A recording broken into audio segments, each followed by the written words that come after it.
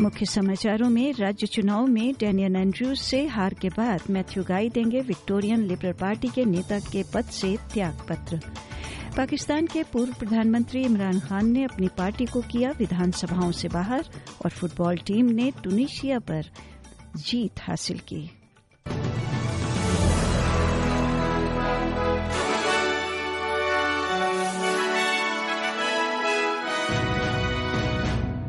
नमस्कार, लीजिए प्रस्तुत हैं समाचार विस्तार में अनीता बरार के साथ। राज्य चुनाव में डैनियल एंड्रूज से हार के बाद मैथ्यू गाई विक्टोरियन लिबरल पार्टी के नेता के पद को छोड़ देंगे। श्री गाई ने लगातार दूसरी बार गठबंधन की चुनावी हार का नेतृत्व किया है। कल शनिवार 26 नवंबर की हार के बाद श्री गाई ने एक बयान जारी करके पुष्टि की कि वो पार्टी के नेता के रूप में जारी नहीं रहेंगे। As soon as it is clearer which Liberal Party candidates will form the next parliamentary party room, I will call them together to elect their new leadership team. I will not be a candidate for the position of leader.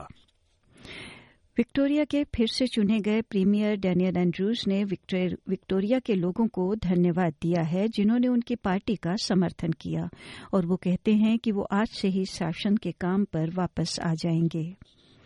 कल 26 नवंबर के मतदान में labour कम से कम 49 सीटें जीतने के रास्ते पर है। 45 के आवश्यक बहुमत के ऊपर लेबर पर उन भविष्यवाणियों का कोई असर नहीं पड़ा कि पार्टी को कोविड-19 महामारी और अन्य मुद्दों से निपटने के बाद नुकसान हो सकता है। ये परिणाम श्री एंड्रूज की तीसरी चुनावी जीत है, और जब से कार्यकाल की सीमा 4 साल निर्धारित की गई है, उसके बाद से श्री एंड्रूज कार्यालय में 3 कार्यालय जीतने वाले एकमात्र प्रीमियर हैं। श्री एंड्रूज कहते हैं कि वे हर विक्टोरिया के नागरिक के लिए शासन करेंगे, यानी वे भी जिन्होंने उनकी पार्टी को वोट नहीं दिया। And this is the greatest state in our nation. There's no question about that. Johnny Howard had a view, that we were the Massachusetts of our country. No, Massachusetts is the Victoria of the United States. Be very clear about that. We are a progressive state. We are a thoughtful state. We are the centre of critical thinking. We are the centre of all the big ideas in our nation, and we're best when we're out in front leading our nation. इस बीच Green's कम से कम 4 सीटें जीतने के रास्ते पर है। 3 पहले से ही उनके पास हैं और रिचमंड की सीट भी उनके पक्ष में जा रही है। पार्टी नॉर्थकोट, पास्कोवेल और अल्बर्ट पार्क के मेलबर्न मतदाताओं को जीतने के करीब पहुंच गई, लेकिन अभी आगे की गिनती से लगता है कि लेबर उन सीटों को बरकरार रख सकती है। विक्टोरियन ग्रीन्स नेता समंथा रत्नम का कहना है कि उनकी पार्टी ने पूरे राज्य में महत्वपूर्ण 2 दलों के सामने ग्रीन्स की ओर स्विंग को देखा है। We're on track to double our representation in the next Victorian Parliament, putting us in the balance of power in the upper house in a powerful position to push the next Labor government to go further and faster on the issues that all Victorians care about and want more action on, from climate change, housing affordability, integrity and more.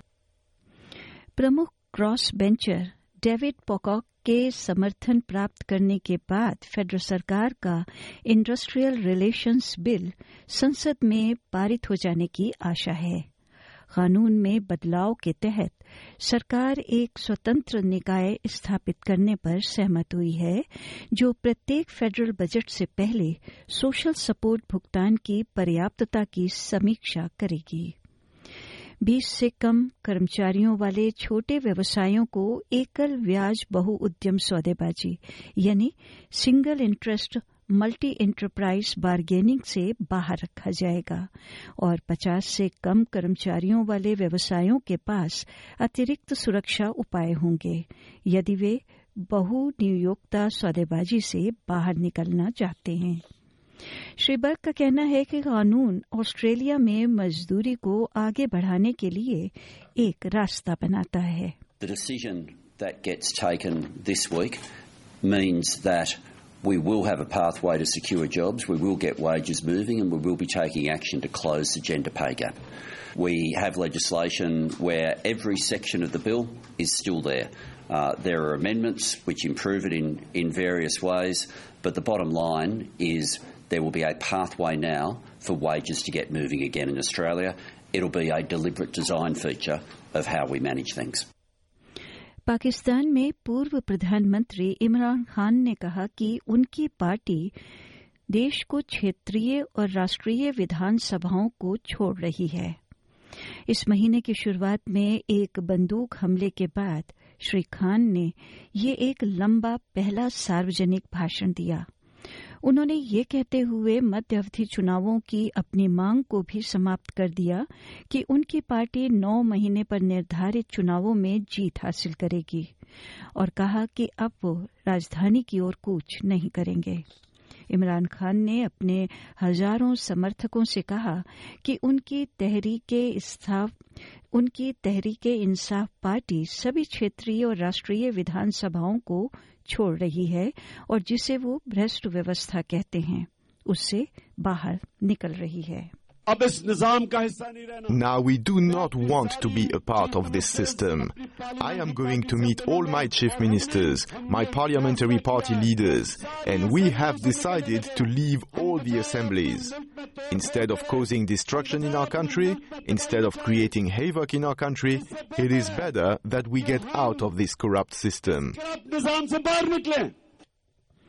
और भारत में NDTV के समाचार के अनुसार 26 नवंबर 2008 को हुए मुंबई हमले की 14वीं बरसी पर भारत के विदेश मंत्री एस जयशंकर ने ट्वीट करते हुए कहा कि जिन लोगों ने इस हमले की साजिश और निगरानी की उन्हें न्याय के कटघरे में लाया जाना चाहिए। भारत के विदेश मंत्री ने हमले से जुड़ा एक छोटा वीडियो साझा करते हुए कहा, अंतर्राष्ट्रीय समुदाय के जिम्मेदार सदस्यों के रूप में ये हम पर निर्भर है कि हम उनके आघात को याद रखें और अपराधियों को सजा दिलाने के हमारे प्रयासों में दृढ़ता रखें। संयुक्त राष्ट्र में भारत की स्थायी प्रतिनिधि और राजदूत रुचिरा कंबोज ने संयुक्त राष्ट्र सुरक्षा परिषद की संयुक्त ब्रीफिंग में कहा कि हमें ये नहीं भूलना चाहिए कि नवंबर 2008 में 10 आतंकवादी समुद्री रास्ते के माध्यम से पाकिस्तान से मुंबई शहर में दाखिल हुए थे। 4 दिन तक शहर में तबाही मचाते रहे। 26 विदेशी नागरिकों समेत 166 लोगों की हत्या कर दी।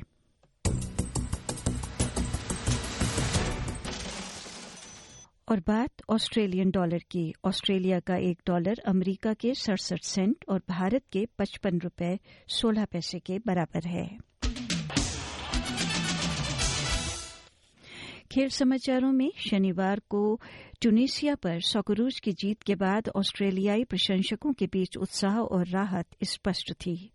मिच ड्यूक के शानदार हेडर ने ऑस्ट्रेलिया को 1-0 से जीत दिलाई और विश्व कप फाइनल में देश की तीसरी जीत हुई।